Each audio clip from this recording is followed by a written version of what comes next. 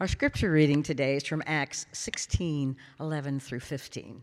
This is found on page 925 of your Pew Bible. And if you don't have a Bible, we would love you to take that one home as a gift from us. So, setting sail for Troas, we made a direct voyage to Samothrace, and the following day to Neapolis, and from there to Philippi, which is a leading city of the district of Macedonia and a Roman colony. We remained in this city some days. And now on the Sabbath day, we went outside to the gate to the riverside, where we supposed there was a place of prayer. And we sat and we spoke to the women who had come together.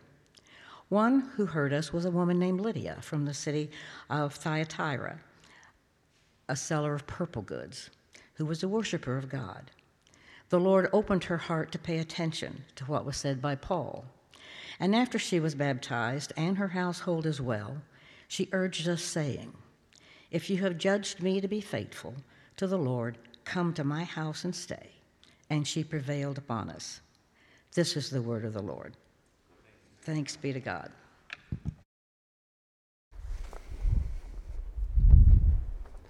Thank you, Kay. And you may be seated. Well, welcome again to Christ Community. We're so glad that you're here this morning. My name is Bill Gorman. I'm one of the pastors here, and we're really glad you're here with us, especially if you are newer to Christ Community or just newer to church in general. Know that exploring church or finding a new church is can be a hard thing to do. So thanks for being with us, for sharing your time with us this morning. We're really grateful for that. And as we continue worshiping together and now looking into this text that Kay read for us, I'd love to pause and just pray and ask that God would do for us what he did for Lydia, that he would open our hearts to his word. So let's do that now. Jesus, we thank you that you have, by the power of your Holy Spirit, inspired this word. And that as a result, it is not just ink on paper, but that it is life, that these are living words. And we pray that your Holy Spirit would be present, working, active, to bring this word to life in our lives today. In Jesus' name, amen. Well, writer Os Guinness, who is, he's both related to the Book of World Records people, as well as the Guinness beer people, but he wrote this once. He made this observation I've always appreciated. He says, as modern people, we have too much to live with and too little to live for. Too much to live with and too little to live for. I wonder if that resonates with your experience ever in life. The sense that there's a lot to deal with, put up with, and often not enough in the midst of that to live for. And maybe you are at the beginning of your career, maybe you're early on in that process, and you're starting to kind of get your feet under you in that, and it's not so crazy, but you're beginning to wonder in the midst of that, okay, now, is there a bigger purpose in my life and work than just advancing in this career? Or maybe on the other end of that spectrum, you've just recently entered into a season of retirement. And now you find yourself in that place of, okay, this life of work that has been such a central part of giving meaning and purpose and direction and order to my days, now that's gone and it looks really different. What is this next chapter going to be like? Or maybe you spend most of your days caring for young children, and you often feel lonely, unseen, unappreciated, and maybe just bored at times. Or maybe you're a student and you're in this place of you're working hard on extracurricular activities and you're getting ready for the next school year, and you're trying to build out that college resume with all the things that you need for that and to get into the school, but there's this maybe nagging sense, is it really all going to be worth the effort that I'm putting in? Regardless of your particular season or situation in life, I suspect that we all have a deep longing to be a part of something that's bigger than us, something that will outlast us. Kind of in short, simply in the midst of all that we have to live with, right? From politics and paying bills to pandemics and piles of laundry and all the stuff that makes up life, that we long for something to live for. Something to live for. And I think it's why we love stories like the Harry Potter stories or the Hunger Game books, because in those stories, the characters, there's such a clear sense of purpose, right? Of adventure and drama and what's at stake and a calling, and something bigger. And Christians believe that our love for those stories, our longing to live for something, to have something to live for, that's not an accident, and also that it's not a problem. Like it's a feature of being a human, not a bug of being a human. This desire to be a part of something. The Christians believe that God is moving, that He exists, that He's active, that He wants you to be a part of the grand adventure, the grand narrative, the drama that He is authoring. And today in our Forgotten Families series, which is a series we've been doing throughout the summer, just looking at kind of overlooked or forgotten characters in the biblical story. Today in the series, we are going to encounter a businesswoman who is at the top of her career, who unexpectedly finds herself on the leading edge of a movement that changed the direction of a continent for the next 2 millennia. And we don't know all the details of her life. But we do know, as we look at her story, that she had a lot to live with, a lot to put up with, no doubt, and that she is looking for something to live for. So let's take a look at her story. And sometimes you never know what's going to happen when you leave your house in the morning. And I'm sure that Lydia didn't know that morning when she left her estate and walked down to the river to meet her friends that what was going to happen that day. This had been her ritual, her routine, it seems like, for some time now. And she'd met with her friends each Saturday, and they would gather down by the river, Saturday, the Sabbath, and they would kind of engage in spiritual practice today and teaching and learning together. And this was not the tradition, the spiritual, religious tradition that Lydia had been raised with, but she found herself drawn to it. And in her successful and highly lucrative career as a textile magnate, Lydia had undoubtedly experienced a lot of different peoples and cultures, seen a lot of different religious expressions, different gods in the ancient Greco-Roman world. She traveled from her home, where she was from in Thyatira, which is in Asia, it's modern-day Turkey, to Philippi, which is a city in modern-day Greece, on the continent of Europe. This is actually a picture here I've got of this is what kind of the site of Philippi looks like. This is in Greece today, but those are the ruins of the ancient city of Philippi. This is where Lydia had her estate, where she had traveled to and made her home from Thyatira. And her career had skyrocketed when she was able to start dealing in purple cloth and purple fabric. This was kind of like the cashmere of the ancient world. This was the premier luxury fabric. It was a sign of wealth, a sign of luxury. And it was made from this purple dye that was derived from 3 different specific kind of species of mollusks that live in the Mediterranean Sea. And it was incredibly expensive because it was hard to make. All right, so you have these mollusks that you have to catch them first, which that process was difficult.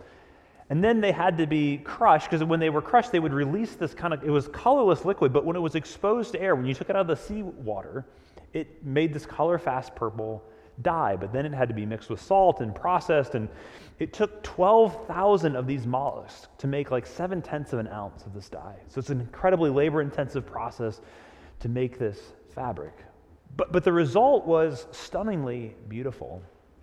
The Smithsonian Magazine, just earlier this year, back in February, wrote an article about an archaeologist who discovered some purple dyed wool that dated all the way back to 1000 BC. So this is the time of King David. But it's beautiful. That's pretty good dye, like hanging up over 3,000 years, right? And so it was this high-end luxury cloth that Lydia had devoted her career to. And it's likely that this cloth, this career, is what took her from her home in Asia and Thyatira and brought her to the continent of Europe, to Philippi. And that morning, as she rounded the bend outside the city wall, went down to the river to meet with her friends, this group of women that she had met with for a long time, she notices some people she doesn't recognize. And when she gets there, they introduce themselves. Their names are Silas and Luke and Paul. And Paul spoke. He begins to teach that day. And she finds out that they had just arrived from the city of Neapolis, but before that they had come all the way from the region of Judea. Judea, the homeland of the Jewish people, and the Jewish faith that Lydia had been attracted to. You see, she was not ethnically Jewish, but we understand from this text that she is practicing, she's a God-fearer, a God worshiper. She's worshiping the God of the Old Testament as a non-Jewish woman. And Rabbi Paul, Paul before he becomes the Apostle Paul was a rabbi trained, he begins to teach on the Sabbath morning. And something strange happened to Lydia, that Paul spoke probably about a lot of things that she was familiar with about the Jewish faith, but then he made a startling turn. He claimed that the long-awaited Messiah that the Jews had hoped for, prayed for, the long-anticipated king in David's line had actually come in the person of Jesus. And that he had come not just for ethnically Jewish people or ethnically Jewish men, but he had come to be the king and rescuer of all people, and that he had actually commissioned his followers to go and make disciples of all people, in all nations, in all languages, men and women alike, including Thyatiran expats living in Philippi, just like her. And you can only imagine Lydia in this work and advancing the career to be this place. She's shrewd. She knows a good deal when she sees it. She also knows how to spot a fraud. And despite the fact that all that Paul was saying probably seemed both too wonderful and too fantastic to be true, in that moment something moved her that left her forever changed. Luke describes it this way. This is the Lord opened her heart. Now, we tend to think of heart as like our emotions, but in kind of Greco-Roman thought here, heart is the totality of like your will, your mind, your intellect, your emotions as well, but this kind of total decision-making, allegiance-making center. God opens her heart to pay attention to what Paul said. And Lydia believed. She believed the good news about Jesus, his life, his death, his resurrection, and her, as well as her whole household, like her whole staff, this entire household that she oversees, is baptized. And they become disciples of Jesus, Christians, followers of Jesus' teaching and his way of life. And much more that I'm sure that Lydia thought was going to happen to her that morning when she left her home and went down to the river that day. And these are the events that are recorded for us in Acts chapter 16, where we see Lydia, this industrious, this prosperous woman, become the first person recorded on the continent of Europe to hear and receive the good news of Jesus and his kingdom. God is on the move. I mean, that's the story in the book of Acts, of which Lydia's story is a part of, that God is on the move. And God moves her, and she becomes a part of his movement. So if you jot down one thing from the message this morning, I hope it's this, that God is moving you to live for something more. God is moving you to live for something more. Because we do, especially as modern people, have so much to live with, as Oz pointed out. But in Jesus and in the gospel, we truly have even more to live for. But to experience that more, we have to be moved. We have to be moved. And as we reflect on Lydia's story here in Acts chapter 16, we are going to see three moves that Jesus makes in her life and our lives when he draws us into his movement. So three moves that Jesus makes. The first move is this, that Jesus moves us from religion to relationship.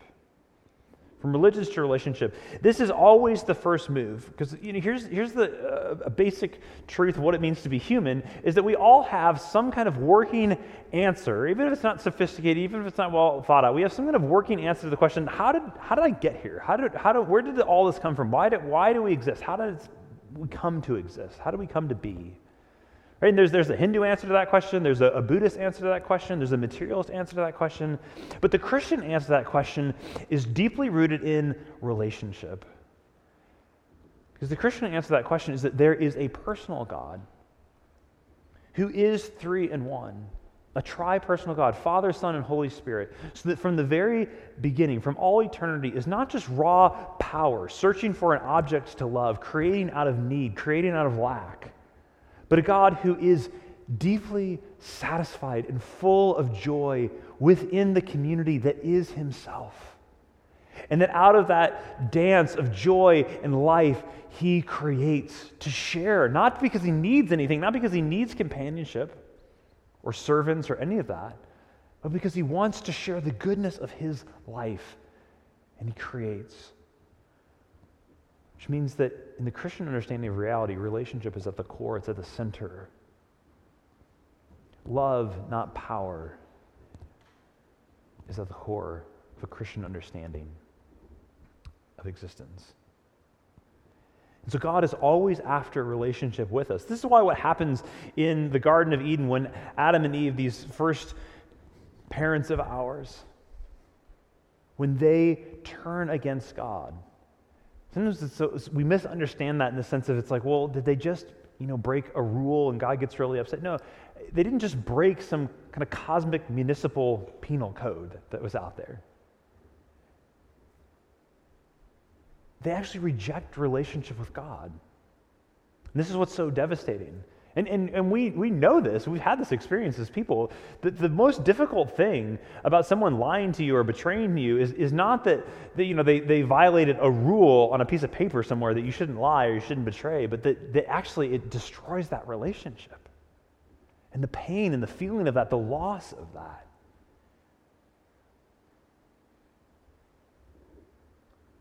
So this is the place that we all find ourselves with God. In religion, whether that is sort of a kind of a traditional religion with like kind of traditional religious expression, or if it's just a devotion to a career or to a family or to a sport or to a hobby, whatever it is, are all attempts at dealing with that void of that broken relationship. And it's clear that Lydia felt this. Again, she's not a Jew, not a part of God's Old Testament covenant people, and yet Luke tells us that she is a worshiper of God, meaning that the God of the Old Testament that she's worshiping. And here's how Luke describes it in Acts chapter 16, verse 13 to 14. He says, on the Sabbath day, there's Luke and Paul and Silas, we went outside the gate to the riverside where we supposed there was a place of prayer, and we sat down and spoke to the women who had come together. And one who heard us was a woman named Lydia from the city of Thyatira, a seller of purple goods who was a worshiper of God. Now, there's a lot of this happening even in those verses because we got to understand a couple things. Usually Paul's pattern, when he was going into a new area, he would try to find the Jewish synagogue, and that's where he would start his work of explaining the good news about Jesus. The fact that he goes down to this river means that there's likely not a synagogue here, and it's a group of women, and this is not surprising because if it took 10 Jewish men in a city for there to be a synagogue established, and it seems like there's not that there. So there's this collection of women who are faithfully worshiping God, and Paul goes and meets with them. Just all is beautiful in God's pursuit of Lydia, because the expression of Judaism at this time, she would have had to remain silent in the presence of men. She would have been unable to participate in the formal workings of a synagogue. For all these reasons, there would have been barriers. But here you find the God of the Bible, who Lydia is pursuing her, sensing that something is different. But she didn't yet know that God had come in the person of Jesus, taking steps toward her, moving toward her through the spreading of the gospel. And in this moment, Paul meets Lydia and he shares the gospel, and Luke explains that it happens like this. Verse 14, the end of it, he says this: the Lord opened her heart to pay attention to what was said by Paul. Opened her heart to pay attention to what was said by Paul. And I wondered a lot this week as I was studying this passage, I wonder what Paul said to her. I wonder how he connected to her story, to her experience, and brought that into a connection with Jesus and the gospel and the good news and the hope that he has. Sometimes we get some of Paul's speeches recorded. We don't get that here. I wonder. But I love what Brendan Manning says about sharing the good news of Jesus. He wrote a book called The Ragamuffin Gospel, and he says this. He says simply this. He says, to evangelize a person is to say to him or her, you too are loved by God in the Lord Jesus. You too are loved by God in the Lord Jesus. And so Paul says some version of that to Lydia, that you too, Lydia, are loved by God in the Lord Jesus. such amazing to picture this passage of how evangelism works, how sharing our faith works, because it's so clear that like Lydia is not going to hear unless Paul says something. So Paul is speaking, but it's not because of the eloquence that Paul has. It's not because of how good he is at explaining all this that Lydia's heart is open. The Lord opens her heart. There's this concursive, this two-party working together. God clearly is using Paul, but it's not the brilliance of Paul that changes Lydia, but God working to open her heart. It moves us from religion to relationship. I mean, think about your own story. If you're a Christian or if you've been a Christian for some time, you just even think about your own journey to coming from a place of not believing the story, of not following Jesus, to coming to that place. I mean, there at some point in that journey to faith, right, there were people who were speaking about Jesus to you. Maybe a parent, teacher, a coach, a speaker at a camp, an author, a friend, a pastor. Someone is telling you their story and telling you the story of Jesus. But it's not until you have this moment of God working in your life where that becomes transforming and it becomes your story. This moment of having your heart open. I can't tell you as a pastor how many times I've heard a version of a story that goes like this, that I heard the good news about Jesus for so many years, but it wasn't until fill in the blank experience. I had this health crisis, or this problem with my child, or I was reading this book, or I heard this sermon, whatever. But there's some moment, some experience, and then all of a sudden it's like I've been hearing it, I've heard it my whole life, but then I finally heard it for real. I understood it. It came alive for me. And that's my own story. I grew up in a Christian family, a Christian home, with parents and Sunday school teachers who were faithfully teaching me the story of the Bible. But it wasn't until kind of this crisis of faith in high school where I had this moment of reading Romans chapter 8 and just, man, it came alive. Now, was it a problem with the people who had been trying to tell me all this news before? No. I mean, maybe they had done a poor job. I don't think they had. But the Lord hadn't opened my heart yet to really make it come alive. We don't ultimately have an understanding, like a mental comprehension problem. The core problem for us as humans when it comes to the good news of the gospel is we have a heart problem. We have a heart orientation problem. Which leads us to our second movement we see here, and that is that Jesus moves us from hostility to hospitality.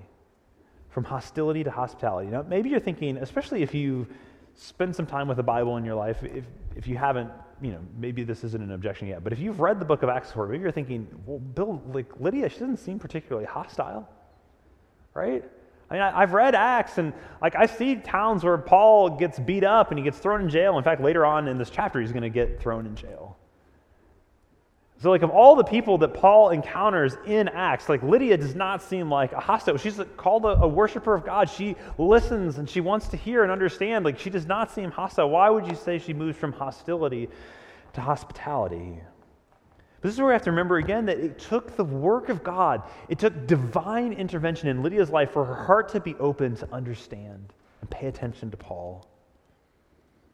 Because even when we long for God, we cannot find him without him first finding us. I love how Oskinus puts us in that same book we quoted at the very beginning. He writes this. He says, we cannot find God without God.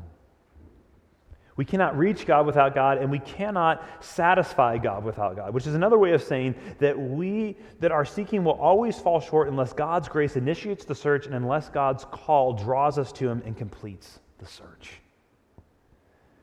This is true whether you're violently opposed or you're a Lydia who's actively seeking. And the reason for this, actually, the Apostle Paul helps us out with this. He later writes a letter to a group of churches in the capital of the Roman Empire, in the city of Rome, and he explains it this way in Romans chapter 5. For while we were still helpless, at the right time Christ died for the ungodly. And God proves his own love for us in this, that while we were still sinners, Christ died for us. For if while we were enemies, we were reconciled to God through the death of his Son, then how much more, having been reconciled, will we be saved by his life? Just notice the vocabulary that Paul uses to describe us there. Helpless, ungodly, sinners, enemies.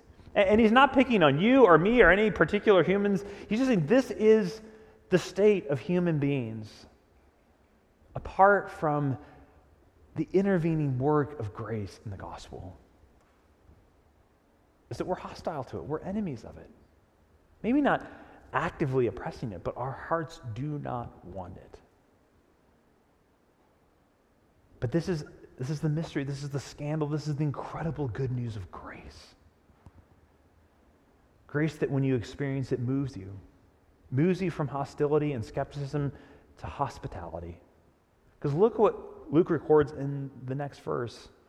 Lydia and her whole family, and again, it says her whole household. This would have been like, any kids that lived there, her servants, her staff, any slaves in the Roman Empire, the slavery system. This is all included in her household. Her whole staff, her whole like textile organization, and her family, everybody there gets baptized, and then she invites everyone over for a party. So the first church service in Europe is happening right now, verse 15. And after she was baptized, and her whole household as well, she urged us, saying, if you have judged me to be faithful to the Lord, come and stay at my house. She's speaking to Paul and to Luke and to Silas. And again, like I said, her household is all of her biological family, servants, staff, all of this. And it's fascinating to me too here, though, in all of Lydia's story, and we don't get a lot of it, but in all of her story, she's never named alongside of a man. And so we don't know her story. We don't know if she's single her whole life. Is she divorced? Is she widowed? We don't know. But regardless, she is a single woman who is excellent at her work. She's living at the very top of her career, the highest level of social strata. And immediately upon encountering the goodness and grace of Jesus, she brings all of that position and resourcing and estate, and she uses it for hospitality.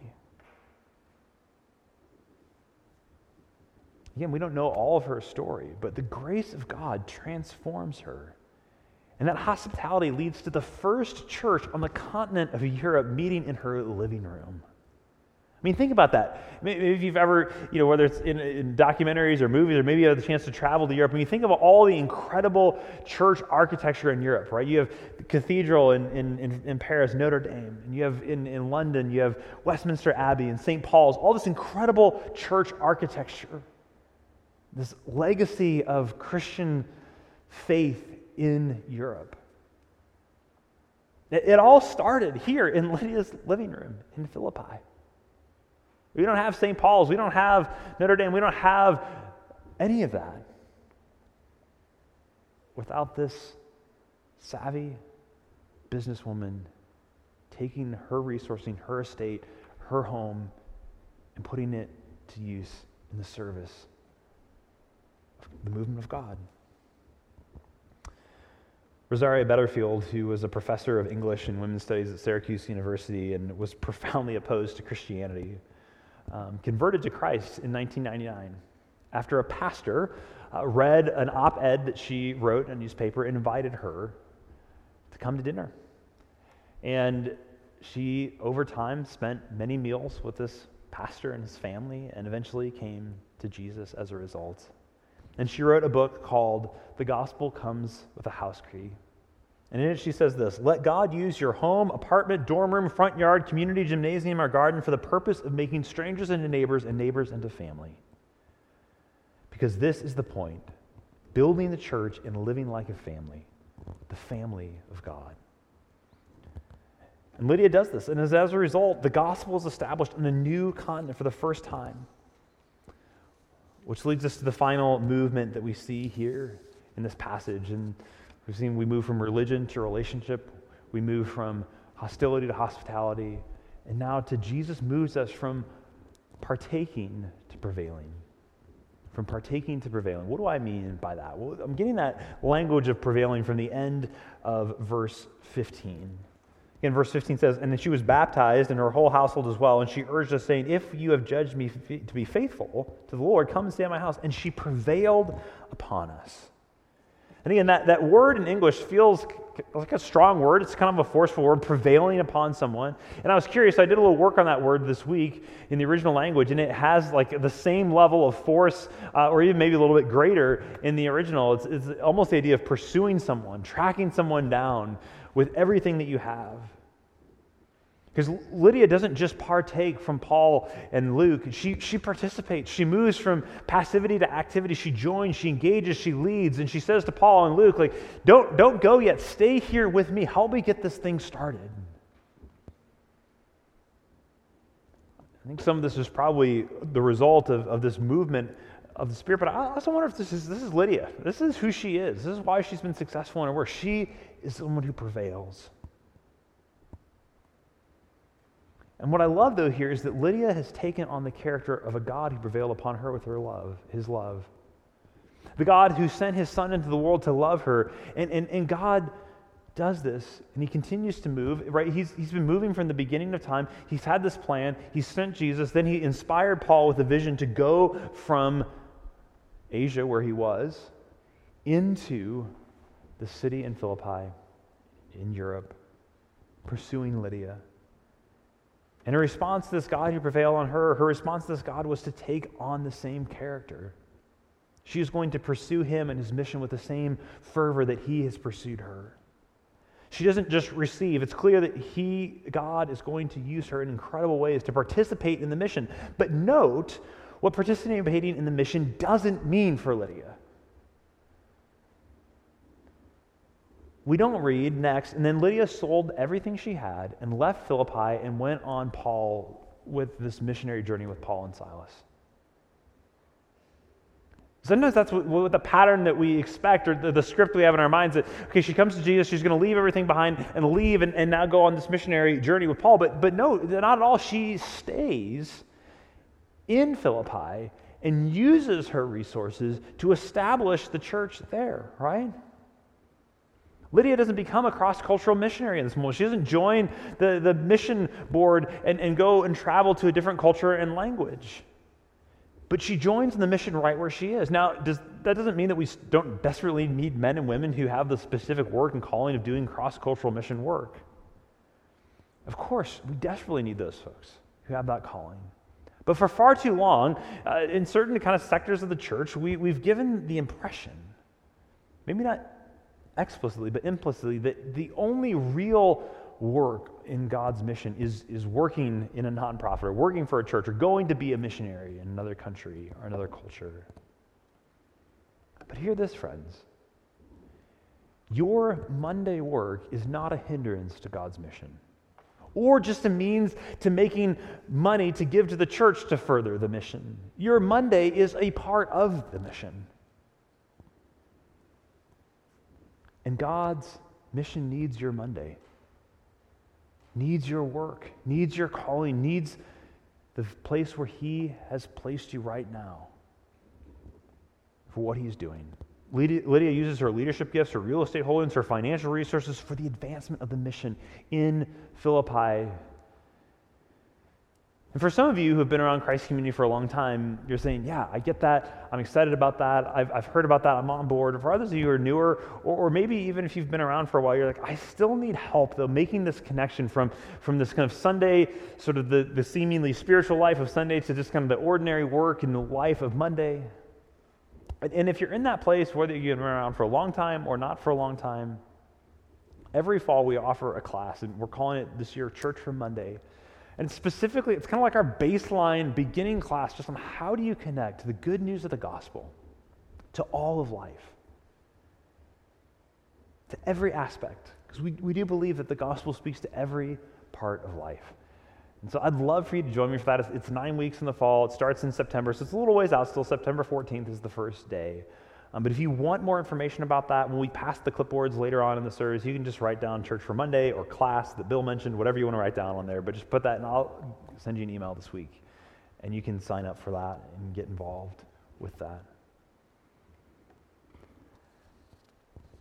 But your mission, or your Monday, is not a hindrance. It's part of God's mission. So I encourage you to take some time this week to reflect just on those 3 moves. Where am I at in a relationship with Jesus? Is it primarily about me trying to please him so that he'll bless me and get me things that I want? Or is it a depth of relationship that's real, that's pursued for him? You might ask, how am I showing hospitality? Again, whether you have a corner in a dorm room or you have a big 5-bedroom house with a gorgeous kitchen. And I mean, we're all at different stages, places in life, but whatever you have, how are you using it to show hospitality? Some of you might be great at cooking. Some of you might say, like, I'm doing good just to put some pizza rolls in the microwave. That's not the essence of hospitality. The essence of hospitality is welcoming people and showing them the love of Jesus. So how are you showing hospitality? Where can you grow in that? And maybe the third question is, how do I need to move from receiving to participating? From passivity to active involvement in the different spheres in your life. Maybe that's at home. Maybe you're thinking, I've just been kind of sitting back at home. I'm not really actively engaging with my family or with my kids or my spouse or my roommates or the people in my apartment complex or my other relationships in my neighborhood. Or maybe at work. Or maybe here at church gathered. It's like, I've come and it's been good, but I'm just kind of sitting on the edge watching.